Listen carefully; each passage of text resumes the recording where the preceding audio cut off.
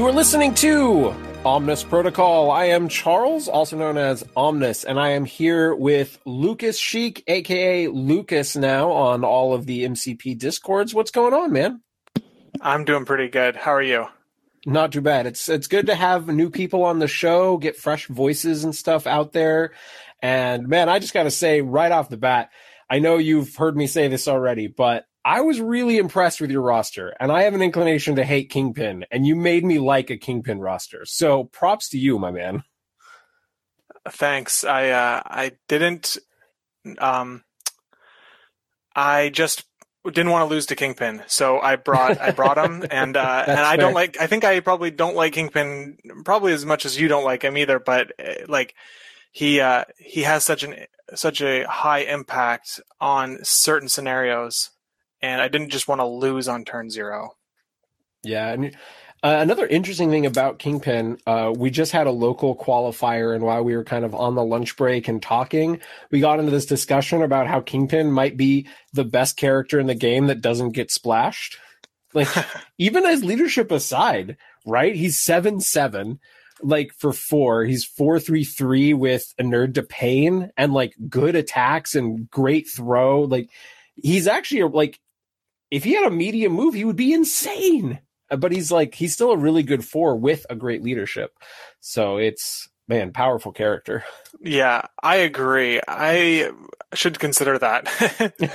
I keep thinking, like, there's been a couple of rosters here and there now where I'm like, man, I think it's been playing Juggernaut, right, as kind of refresh, like, just how good is in Nerd to Pain. Right, where you're reducing bleed damage to 0. You can reduce cube damage to 0. You can reduce damage from mutant madmen to 0. Like, Juggernauts slide into you damage. You can like, there's just so many things that become 0, and like how much it affects. Like, you play against Juggernaut and you're making attacks against him, and just every time he nerds to pain, it's not just one less damage; it's one less power that you generate. It's such a great superpower. Yeah, it is really good. I think like the one difference between Juggernaut and Kingpin, I mean, besides the threat, is that Juggernaut's only going to do one attack. So if he gets positioned, or if he gets thrown or pushed, or can he get pushed? I don't know, but if he gets displaced, he is going to get his full action economy anyway. Whereas Kingpin is incredibly sad when he is displaced. Yeah. But as a primarily control player, if I'm just moving a character around and throwing people off points, I'm generally pretty happy. But anyway, we're not just talking about Kingpin. The focus of this episode is playing and building rosters with multiple affiliations, and to a certain extent, maybe also talking about multiple leaderships, which is kind of multi-affiliation adjacent. But you ended up playing a triple affiliation roster, and some people even thought that the Brotherhood was not really a thing that you intended to play, but I know I liked it because I've been kind of dojoing some Brotherhood play in, like, Mystique Brotherhood a little bit, and I was seeing how that could work in your roster, and I was even like kind of wishing you had Asteroid M in a spot, but I understand Tactics cards get get really tight. Do you want to share with the listeners a little bit of like, how did you come to the decision to play multiple affiliations? Like, kind of how did that, have you kind of always played multiple affiliations, or is that just what you thought in this moment was the best thing to play? I used to be only doing single leaders. I liked single leader teams. I went with Steve Avengers last season. I pivoted to Shadowlands Daredevil through the break between seasons, and I was only doing Shadowlands. And then, yeah, like I just mentioned, losing to Kingpin on Scoundrels just didn't sound very fun, so I added Kingpin into my Shadowlands list. And for the rest of the season, I had at least 2 leaders in my list. In the mid-season, I dropped Kingpin for Malekith. I didn't know what I was doing. I just knew Malekith was strong, and I ran him the rest of the Swiss. But so then I ended up going with the list I had, which was Malekith, Kingpin, and Mystique. It just was a series of small decisions that ended up where I was, and I didn't mean to. I didn't like try to go triple affiliation, really. It just, the characters that I brought ended up putting me in that position. And so I wanted Kingpin so I didn't lose on Scoundrels, or I felt better on Scoundrels. Malekith is super strong. And then I had Mystique and Juggernaut to support both of them. And then having 2/2s in my list would let me bring in 2 heavy hitters at the same time on the table at the same time. And so having my choices were like Scarlet or Black Widow or Toad, really. And so I just threw Toad in there because of the extract game. And then wouldn't you know it, I've got 3 viable leaders. Yeah, that makes sense. And I think we live in an era where most people play single affiliation. And let's say, I'm going to say at least like 25% of that is probably just people that even you may be listening to this show right now and going, I play single affiliation just because I love X-Men. And so I'm just going to play X-Men all the time. Or maybe sometimes a person is sometimes when there's a new thing that comes out or there's a new concept that I want to try, I will build it single affiliation intentionally to force me to play it all the time. So I don't make too many assumptions about what it's good into and what it's bad into, and like really try to play out all those situations, win or lose, just to kind of see what it and if like how I should dual affiliate the roster. But then there are some people who legitimately make an active tactical decision where they think, for whether they're wrong or right isn't relevant, but what they believe is the roster is better if they focus in on one leadership, one plan, and then have more characters to fill out that plan in a variety of situations. Like I'll use Morgan Reed as an example. He's pretty all in on the single affiliation most of the time and really prefers to have a roster that way. And say like Sploosh from Danger Room also tends to be that way. But you take something like Mike DeLuca's Web Warriors that he won LVO with. He felt like the easiest thing for that roster to do if he wanted to play Web Warriors was to splash Black Order for the situations where he didn't feel like Web Warriors were advantaged. It's only 3 character slots, like 1 tactics card, and otherwise, that wasn't that big of a sacrifice. So it's an interesting call. And so I'm curious now from your perspective, having played a fair amount of single affiliation and played a fair amount of dual, what are your thoughts? Is it something where you prefer one direction or the other, or you just feel like you can play both ways whenever you want? I'm liking having multiple leaders, and especially 2 leaders, at least, usually 2 leaders that have different games, like DeLuca brought with his LVO list. I played against it a year ago or so, and he brought Spiders to a Demons Downtown map, and I did not expect that, so I brought like Sacrifice and Escort to Safety and all these defensive cards, and I basically had like 4 dead tactic cards because he was just playing the Spiders game, which completely just caught me off guard. So I like that happened at LVO too. Like he was playing against Nate Ghostier, and I think he ended up playing. I think he ended up playing. I can't remember if he played Black Order or he played Webs. Now it's been so long, but he played the opposite of what Nate thought he was going to play, and ended up in that same situation where it was like bunch of dead cards. Yeah, exactly. And I like that. I mean, it's gotten me a few times. So I like doing that to other people. It's now, I don't think it's perfect because you can, you're relying on the opponent to make a mistake. So at the highest level of play, I mean, they could call you, they could catch your bluff, or they can just get you, and then you're disadvantaged. So there is risk involved. But I think that having multiple leaders on a lot of missions, it's the penalties for bringing the wrong leader aren't nearly as severe. I don't think. I like the Black Order Spider Foes is like, Web Warriors and Black Order is probably the most drastic that I can see between attrition and scenario play, and so I think that Malekith and Kingpin, they do something similar, but you can really mix and mash them together, like splashing Zemo in with or Malekith in with Kingpin, so you can get really both. I like when I compare between single affiliation and multi affiliations, I like to think of two different games of rock paper scissors. One of them is just on a character level.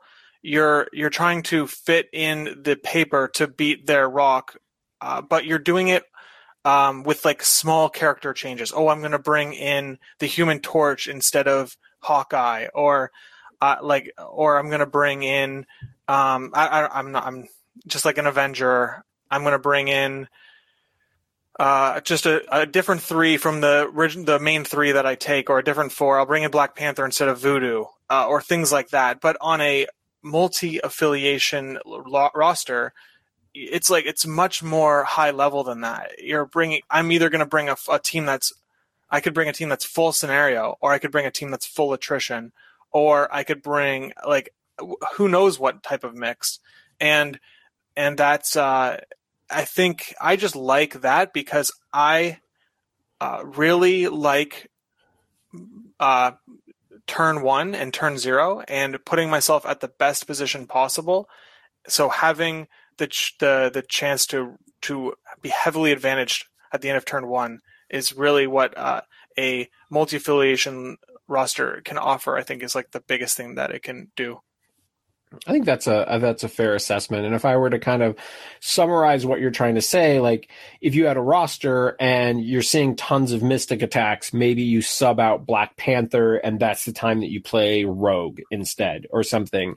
And maybe if you're playing against Malekith, maybe that's a good time to play Iron Fist over a different 3 that you had been playing a lot, like something that, doesn't potentially absorb Malekith's attacks as much. And you're making little changes like that, whereas a dual affiliation potentially swings a totally different plan depending on how their opponent's roster looks. Is that kind of what you're saying? Yeah, that's exactly it. Yeah, that makes sense. And I think both have their value, right? And I think to a certain extent, playing single affiliation, you get to practice what you're playing all the time. Right. And that is certainly a factor. I just lost a game this week against Lexa from the Morlocks. And I felt like even though I really liked my roster and I really liked what it was doing, and I maybe even felt like my roster was better than hers, the thing was I was really inexperienced playing Thanos and I made a lot of mistakes with him and I just wasn't playing him at the highest level. And Lex had been practicing her roster a ton and she just played perfectly and got me. And it was a really close, interesting game. Shout out to Lexa. But it really reminded me just how much, like, the more practiced you are playing a particular strategy, it can lead you to making less mistakes. And if you're trying to play dual affiliation, you almost kind of have to practice twice as much, right? You can't play dual affiliation and then just not really practice part of it and expect to play that other part as well as you were playing the Kingpin part or, the Webs part. I think DeLuca would say the same thing. He had to get in a bunch of practice with Black Order so that he could play Black Order at a similar level to the way he was playing Webs. And so it does kind of increase the amount of practice. Would you agree with that? Yeah, I definitely agree with that. I had a bunch of games with Zemo, Black Hat, Bullseye, Hood, and it's because of my the mid-season break or like the break between seasons. And so it was only just a few characters that I didn't have that much experience with. So adding in those extra characters, I was inexperienced with them, but I think I just had enough experience playing the game in general because I had been playing 5 to 6 times a week that I could kind of pick up. I could get these characters to be where I needed them to be. The one thing that I noticed when I was playing, like I made this list up and I happened to get here where I had I think one of the strongest lists of the top cut, and it was basically luck. But I think that what I learned as I was prepping for each match I learned how powerful the list was as I was prepping for each match. And I just felt more and more sure of how strong it was as I played, as I prepped. And I think that taught me that the dual affiliation is really, I think it's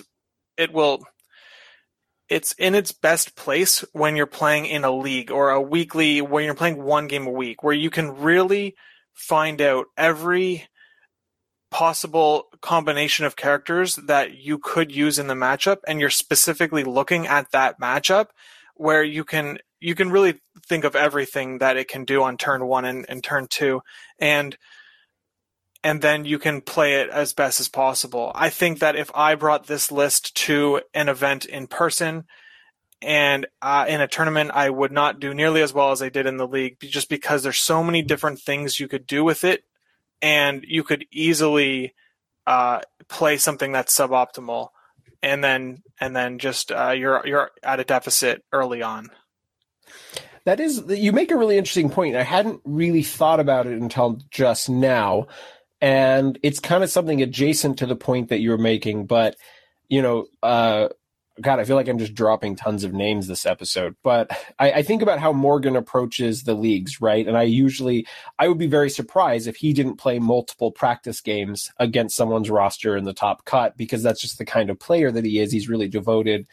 And I'm kind of sad that he didn't have a game against you, because it would have been really interesting to ask him in retrospect how hard it was to do his sort of prep versus a triple affiliation roster, right? It's a lot easier if you're playing against a single affiliation roster and you're going to do prep games in this league format, you're just like, well, let's say we get this crisis combination. Then you're like, which of his 3 affiliations is he going to play in this situation? And maybe you think but you could end up spending all of your prep time practicing against a completely different affiliation than what you might choose in the actual matchup. Is that something that's factored into your decision making with this? Yeah, I knew it was something that was a factor.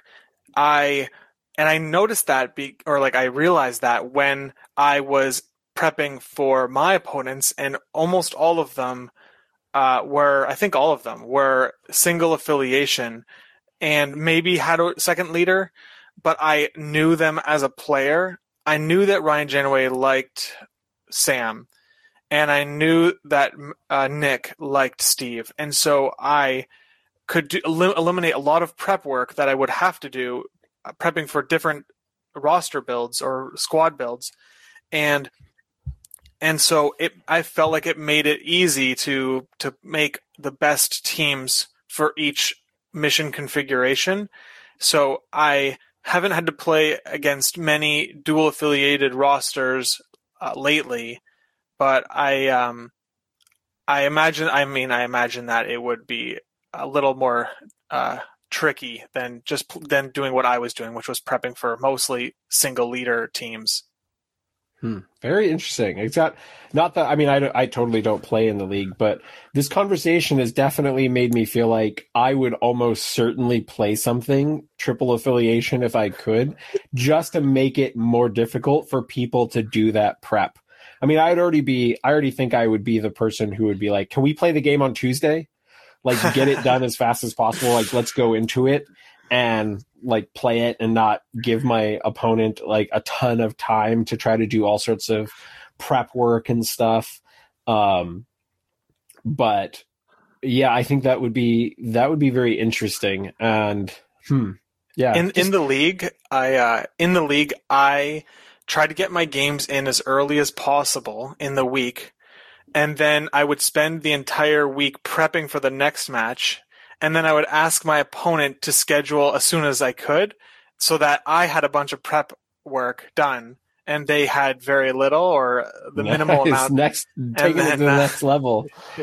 I have got a bunch of tips and tricks that I used that basically took every advantage I could in the league. So I did that. And then until we got towards the end, where I ended up playing my games later. And so I asked for as much time as possible, because the way I approached the league was that I wanted to feel like I had done more work in preparation than they did.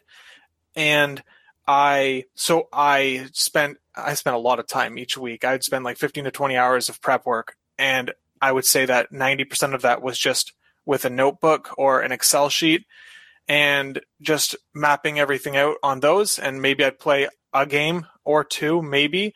And so I felt like that's what I needed to do to win. But I was trying to take every advantage I could in the league too, just to get through each week. I was more scared of losing and than winning, but than trying to win. But so I tried to take every advantage I could. You hated losing more than you love winning. I just didn't want to play poorly. Really like I wanted to reach my potential is really what I was trying to do. And I feel like I almost got there. I think it's something my partner has been playing more and more. We recently had a discussion where I was talking about once you've played at the highest level and you've like played some game, it might just be that once you reach a game where you feel like you played perfectly and you knew your roster inside and out and you know how to deploy all your characters and how you'd attack every crisis. And then as soon as you're playing something else, like maybe you just switch affiliations or you take a break for a little while or you're just not thinking about the meta as much, then you try to play, you can immediately feel the difference, right? You can tell I am not at the top of my game right now. I don't know if I'm deploying in the best spot. And it's a very stark difference once you're in that situation. And I think a goal for all of us is to play those important games at that level where you feel the most prepared and you feel like you're making the good decisions and you're not in that, like, we all know when you're like starting out that like fresh, like, ooh, Hydra just came out. I'm going to play my first game with Strucker. And you're just like, I have no fucking idea where I want to put any of my characters yet. Like, yes, I've been playing a couple of different affiliations since the league ended, and exactly what you said is how I'm feeling right now. And but like, I guess what I follow mixed martial arts somewhat, and there's a saying, it's just like white belt mentality. You just have to accept that you're not the best player, and that there are players there's always going to be someone better than you, so you have to just suck in as much knowledge as possible. And so I just try to think about that. I ask lots of questions and just try to just absorb as much knowledge as I can so that when I'm in this new affiliation, I'm getting to play. I'm playing I'm just playing it as best I can. Yeah, 100%. I'm experimenting with a shield roster right now, and like the game that I lost to Lexa on Thursday, it ended up being despite losing it, it's one of the games I've enjoyed more than most of the games that I've played in the last month or so, if not more, because afterwards I found very clear moments where I could immediately pinpoint like, oh, okay, I totally forgot about Lizard throwing Thanos. I didn't even think about that. I was so focused on these other things. And if I had positioned him better, that maybe I could have stopped that. And I didn't Death Decree as much. And it definitely, like, these more complicated characters like Thanos, they take a lot more to, like, you got to think about them. Like, think about Death Decree on everybody's activation. Is it worth doing? And I love coming out of a game like that, like where I have these things where I'm like, I want to work on doing X better, and I want to work on doing X better. And some of those little things are just great. I wanted to talk a little bit about how obviously you got to play a really great game against Pat, both playing like these like monster rosters. And it had to feel pretty good to not only like get a win over Pat, one of the best players in the world. Obviously, he's going to lose games occasionally. No disrespect to Pat, absolutely fantastic player. But after the game, to have Pat basically start playing your roster, like he makes some tweaks, like kind of makes it his own, has a few things that he wants to do a little bit differently, but immediately goes out and starts playing the roster that he lost to. Like that has to be like the biggest like props respect that you could possibly receive, right? How did that feel to like have Pat start playing a version of your roster and really, it seems to be really enjoying it? I think that's pretty cool. When I came into this Top Cut, I was asked by Vince Chan, and he said, "How do you beat Pat?" Because Pat had that Guardians list that I think Pat was right. I think Pat had the best list until Malekith arrived, and so I built my list and I tweaked it a little bit so that I felt comfortable with the Pat matchup. And this was before I even knew I could play him in the second round. And so, I mean, I think, I hope he takes that as a compliment because I considered him the best player in that Reach top cut. And so I wanted to make sure that like I could beat him if I could. And luckily I did. I got a few dice rolls, worked my way and then didn't work his way. And it does feel it's kind of cool that he's using a list that kind of is like it looks like it took my list as a starting point and inspired by what you were playing. That's right. And so I hope he doesn't take offense if he joins the next league and I join the next league and I see his list and then build something that I think can beat it. Because that's what I'll be trying to do again. I mean, whether people say it or not, I'm sure people look at, Pat's roster and Morgan's roster and like look at some of those rosters in the league and maybe like the mid game, the mid season cut, like go, okay, Pat's playing this, do I need a tweak to be able to like handle that if I have to play him, that sort of thing. And I'm sure people make those sort of decisions. Like coming from a War Machine background, we had a player, his name was Jake or JVM, but he traveled a ton and he always played the same faction. It was the same faction that I played. It was the Evil Dragons. And it was basically like everyone who came to conventions knew that he was going to be in the like Sunday Masters top cut, and everybody tweaked their rosters because they knew they were not winning the event without likely having to go through him. And so if they left that gap that they didn't have like some sort of answer to have a reasonable game against him, they just weren't going. And so there was all sorts of like he kind of shifted the whole American meta. And when I went to Poland and I was playing against I'm like, I feel like these people are playing stuff from last year. And we were talking about it, I'm like, they're playing this stuff because they don't have to go through Jake at every convention.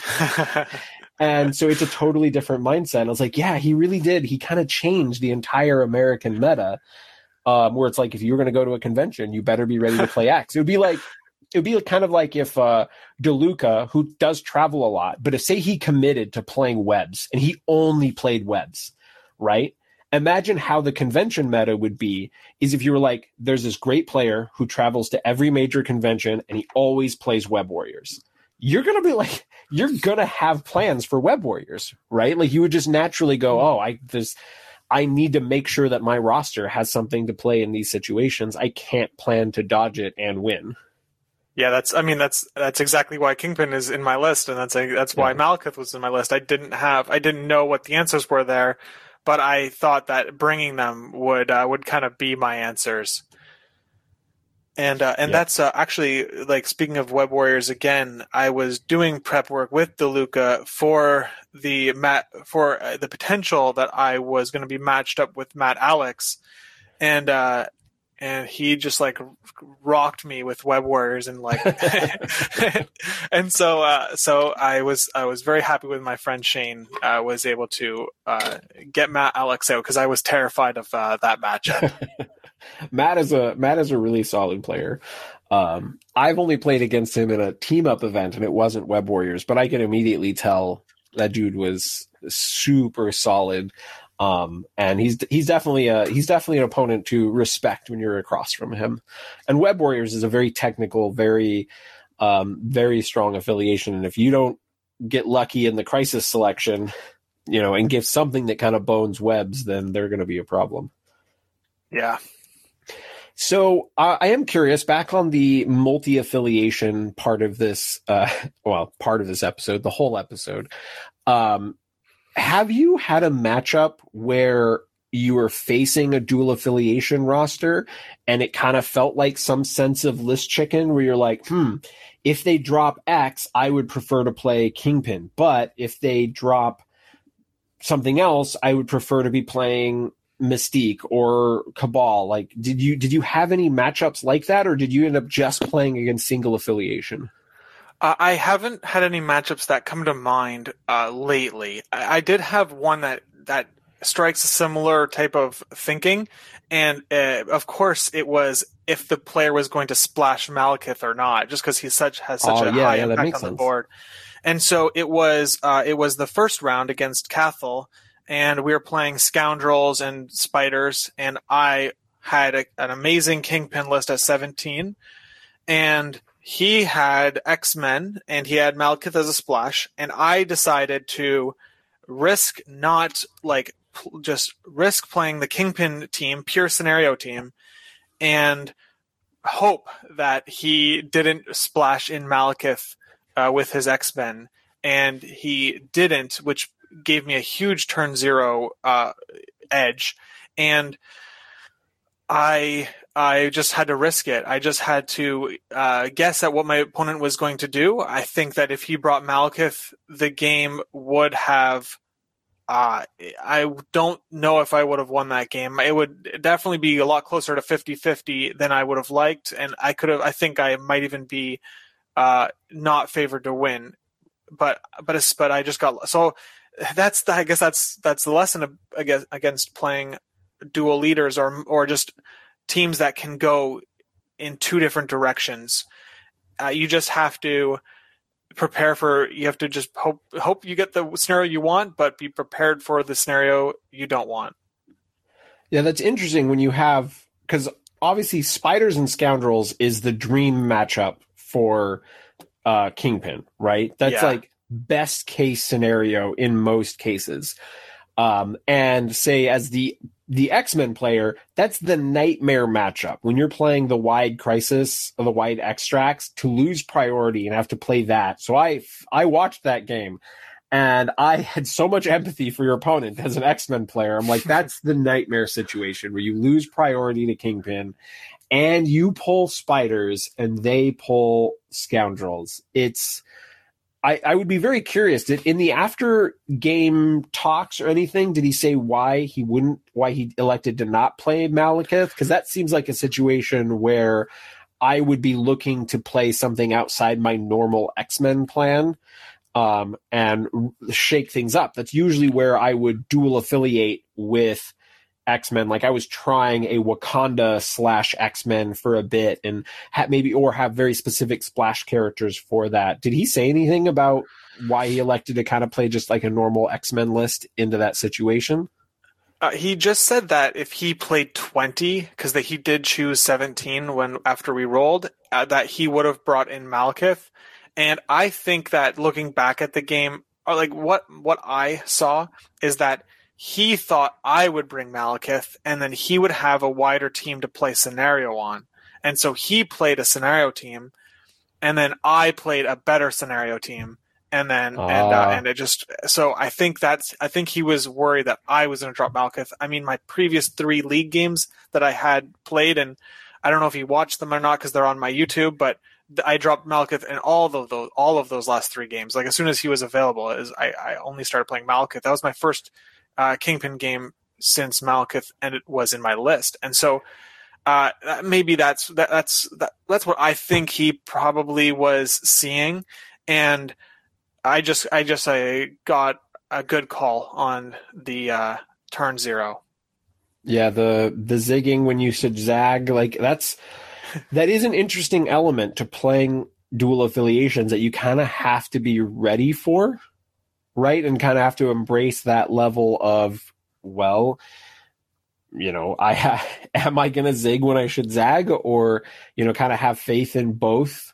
Yeah, that's very interesting because, man, I don't know what I would have chosen in that situation because that's hard. Like, if you thought you were going to play Malekith, it makes sense that maybe he sticks. Yeah, like I said, I can see the logic where you'd go, oh, he thinks I'm going to play Malekith, which means that he'll play this. And so in that case, I'm going to play pure scenario. But yeah, that's hard. It's like a reverse psychology kind of situation there. Yeah. Call the bluff. There were, go ahead. There were some I think the matchups that I was the most excited for were the ones where each leader would have seen the table if certain crises came up.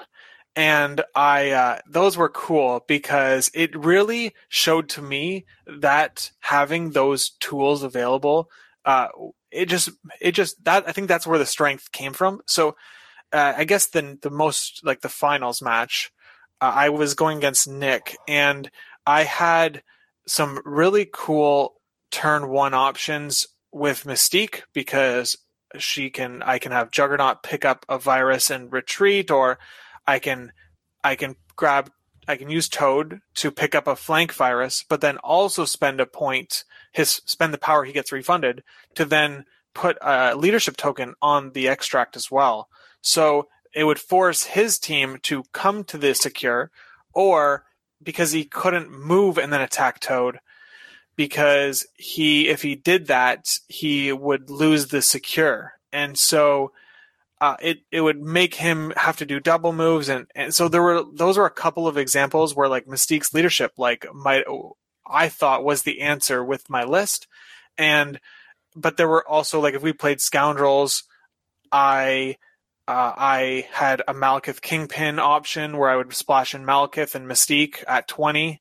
And that seemed really cool. And then I had a lot of options. I ended up playing a Cabal in the matchup so that I could keep priority through the game. And so I think those are my favorite matchups, are the ones where I could play either any of the leaders, and I had good reasons why to play them. It wasn't just because I wanted to, it was because they, to me, felt like the best options in that crisis combination. Yeah, I can totally see that. Question for you. Are you so I know that you've primarily done the online thing, and obviously you're Canadian, correct? I'm Yes. not forgetting. And you're from the which region?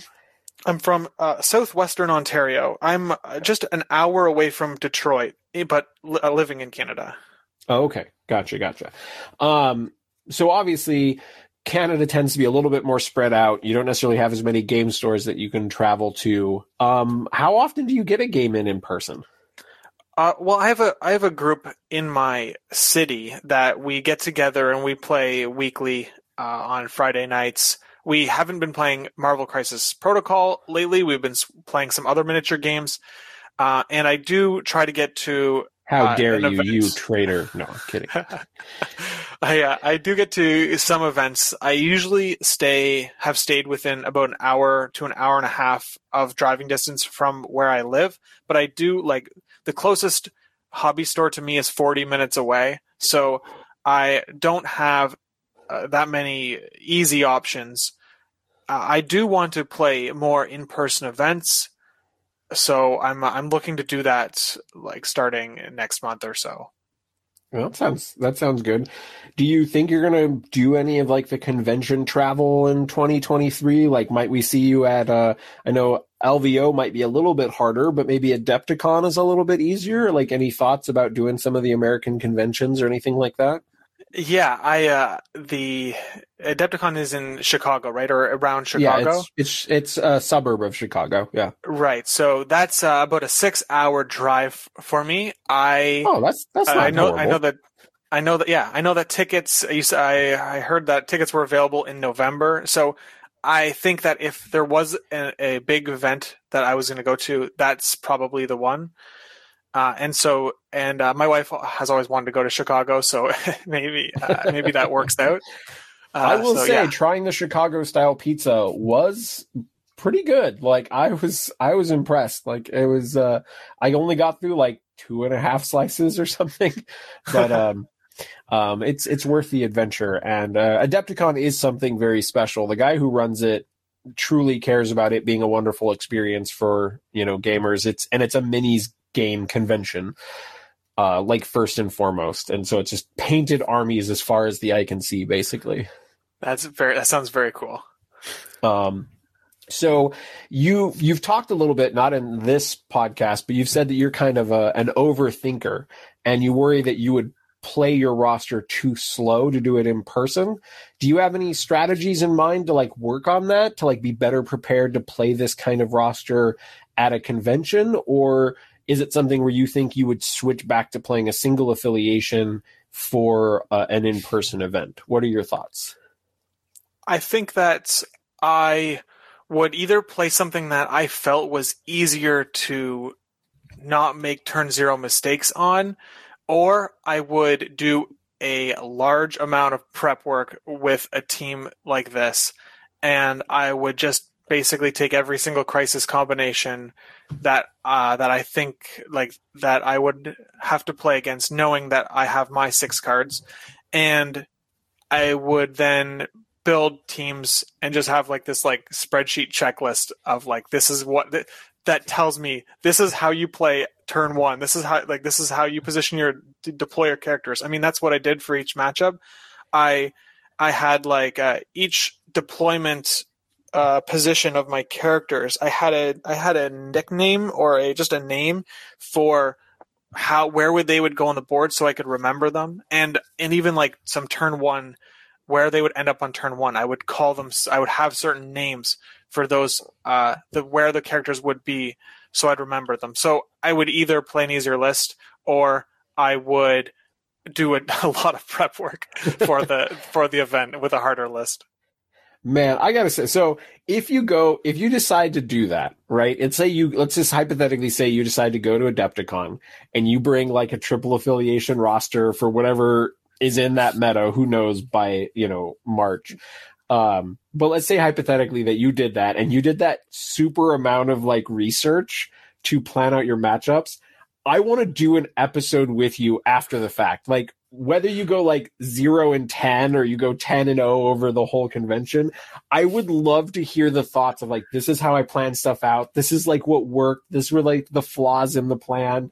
Like, I think that would be super interesting. And if you were like comfortable, like posting your spreadsheet after the fact, I think that would be, especially for like the math guys, like, Jacob in my Discord, and, I guess also Jacob from Danger Room, and like any of the super math guys, I think would get really into the spreadsheets and stuff. That would be, I can't imagine doing that much like prep work on paper or in Excel sheet for an event. Like, I do it in my head, but it would be really interesting to see how that all played out.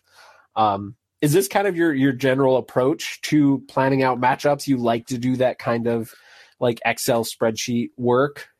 Yeah, I wasn't doing it before the season started. I couldn't, right? Because I didn't know lists ahead of time. Yeah.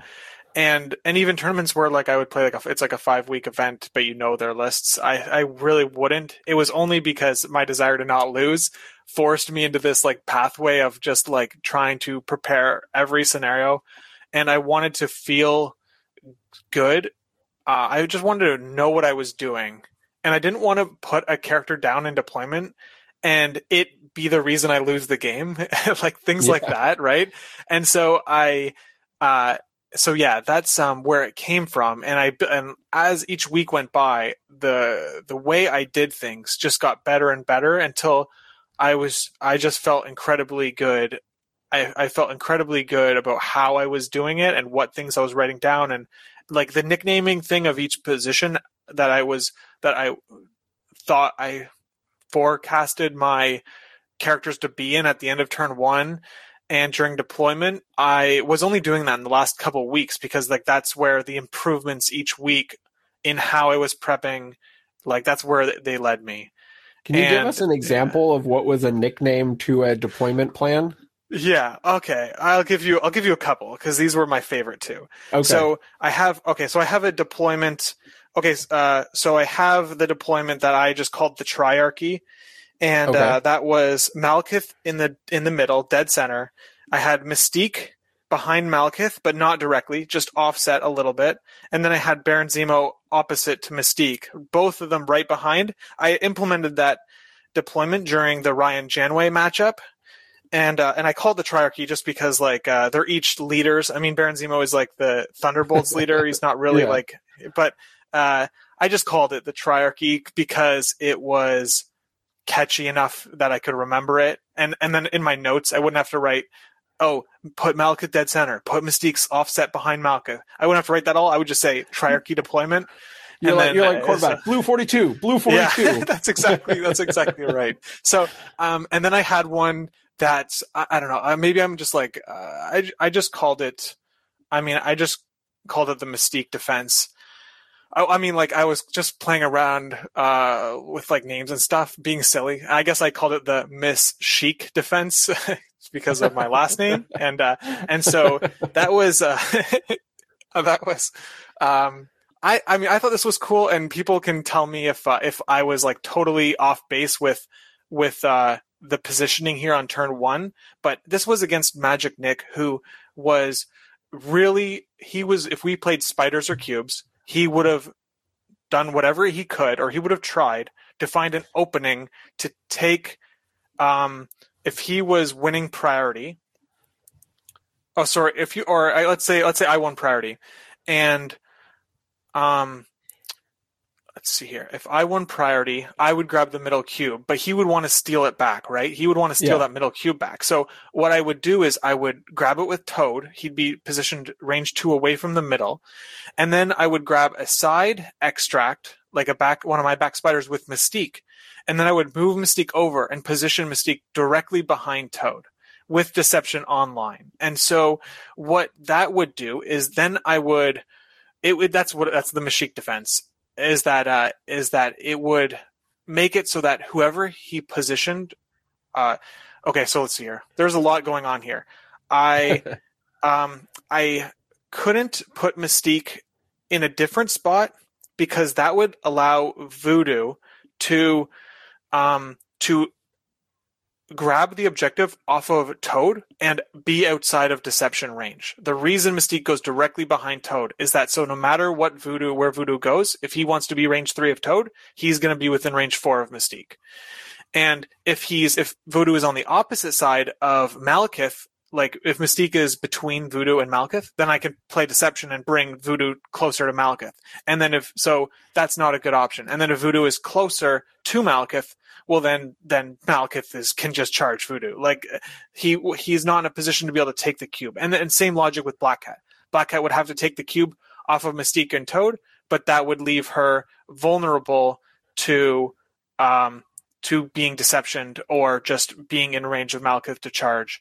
And so that, and then I guess to build onto that, I was probably going to, because I was using Mystique's leadership, I'd be running 17, right? That'd be Mystique, Toad, Malekith, Juggernaut. I'd have then to decide which of my 2 larger characters would take the other extract. It would be the one that Mystique didn't take. And I ended up concluding that Malekith grabs it because that would mean his extract runners, Voodoo and Black Cat, would then have to get closer to Malekith, which is where they don't want to be.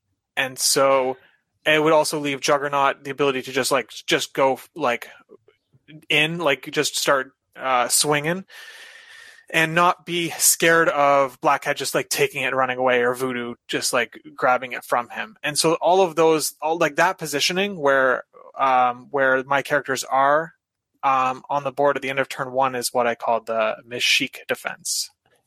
I'm totally imagining you like in a football locker room with a big whiteboard drawing this stuff out, and just like Zemo and Mystique and Malekith are just like sitting there listening. You're like, all right, so Toad is going to go here. Toad, you got this? Toad, stop eating that. Pay attention. Stop eating the pigeon. Right. You're going to go here. And then Mystique, you're going to grab this and you're going to go right behind, and you're like drawing the arrows on the thing. And I don't know. That's the way that my brain works. That's funny. I mean, that kind of sounds like exactly what I was doing in my head is really what was happening there. It was cool because so I think that was a cool, it was a cool thing that I found, and I think it works. It worked in that matchup if we played that scenario. I mean, I could be totally wrong, but it took me 2.5 hours of thinking to get to a point where I gave up on it, and I was like, I'm just going to lose this matchup. And then like 30 minutes of sitting on the couch, like off my computer, and then like all of a sudden it was just like kind of clicked all together. So I don't know. I enjoy the puzzle of positioning my characters optimally at the end of turn one. Like that, I found the most enjoyment doing that each week. And then it gave me that little bit of a level of comfort that I needed when I was like actually playing the game. Yep. No, I see it. Like whenever I like do the situation, I'm like, all right, I'm going to have X-23 bounce off of this character. So I have Beast positioned there because he's big enough. So X-23 can use the X-Men leadership and hop off of him, walk up, grab the middle with first class, and then walk back, grab a second cube. Then I'm going to also have exceptional healing. And then Storm is going to be positioned so she could to me my X-Men in case someone tries to pull X-23 forward. And, I love that kind of stuff. Exactly. It's just like when all the math works out, you're like, oh, it's cool. I could do all of these things. And it's pretty awesome. All right. One more question before we wrap up the main episode. Obviously you were in the finals game. You were playing against like a very complicated roster that had all sorts of like crazy tools that you had to like be planned around. So I don't want to rag on you too much for like taking more time than your opponent because you had to think through kind of all of the things that he could do to take the extracts from you. So I think that was just naturally a position where any player was going to have to think more, but you have 3 different affiliations that you can bring. And you've also described yourself as this overthinker, over planner. Do you have any plans to like try to improve your time, like how long you're spending, like chess clock, especially with playing a roster that has so many different facets? Like, is it something where you feel like you're gonna have to spend extra time to be clock prepared, or like what are your thoughts on that at this point? I think that I just need to understand how much time I need in each round.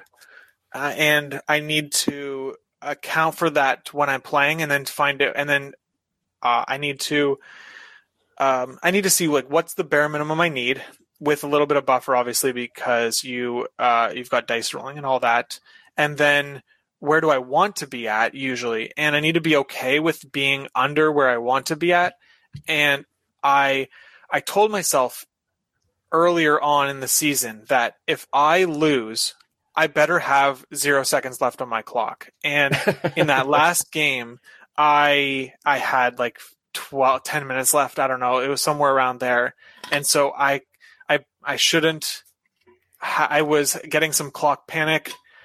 And I shouldn't have. I had enough time to close out the game, and I wasted it. So I just need to get more experience. I guess I just need to get more experience with clocks in general. But I think that that experience would help. But just knowing where I want to be and where I have to be at those different time brackets for each round, in general, having something like that is what I'll be looking at more closely for the future. So I'm going to try to summarize what you just said, and because I think you actually hit on some really interesting points there, where whatever the amount of time is that you have for a particular game, right? The classic chess clock for an in-person tournament now is about 45 minutes each. And then it's a little bit different for the TTS leagues because you have to accommodate for, the problems that you just have with lag or, weird situations with the templates not doing what you want, that sort of thing.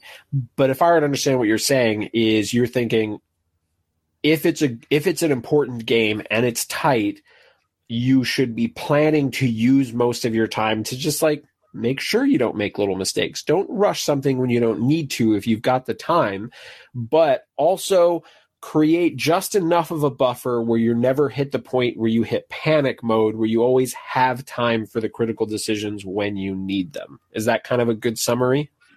Yeah, that's exactly it. And everyone will have a different amount of time that they feel like they need per round. So just figuring out what that is. Initially I had just 10 minutes a round. I mean, that was just like easy math there.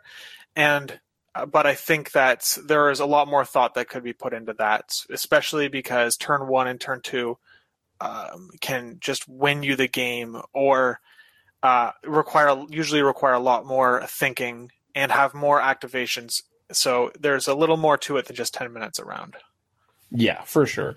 And I mean, we've all been there where you misdeployed one character and then all of a sudden the whole game is so much harder because you deployed that character wrong or something like that.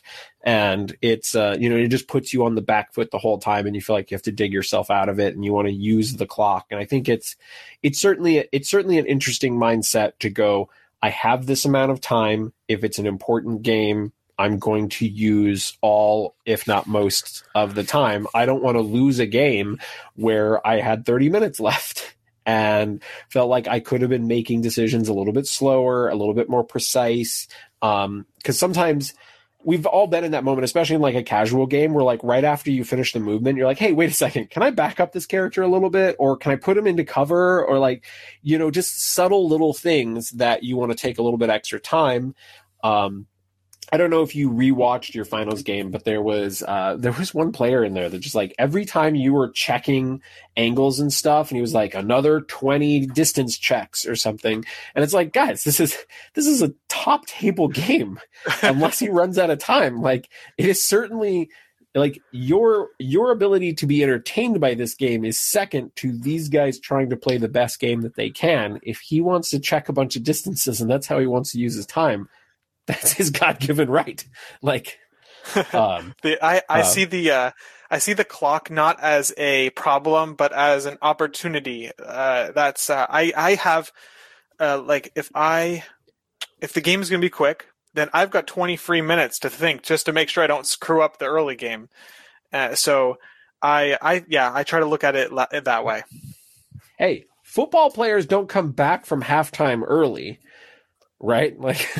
They use all of the halftime to prepare and rest and think about their plans. They never come back from halftime early and be like, we're doing so good. We need less, prep time for this. They're always going to take all of that prep time. Yeah, exactly. All right. Well, I think we're going to wrap up the primary episode here. So first off, Lucas, thank you so much for recording with me, man. I'm glad we got to do this. It's been cool to see your games. I'm really excited about your future list building. But again, thank you for coming on. Thanks for having me. Do you have any shout outs that you want to do to, I know you said you had a channel, and any players you want to give a shout out to, anything else, any other projects you've working on, anything, feel free to shout away. Well, I think that, I've shouted out my squad on the games all season. And so, the only thing I haven't really shouted out at all is that I have a YouTube channel that has all of my Swiss games on it, if you want to check those out. And I will probably be uploading more games in the future. I just haven't played any, very many lately. But so my channel is just Mr. Sheik on YouTube. If you search my name and my Marvel Crisis Protocol, you should be able to find it.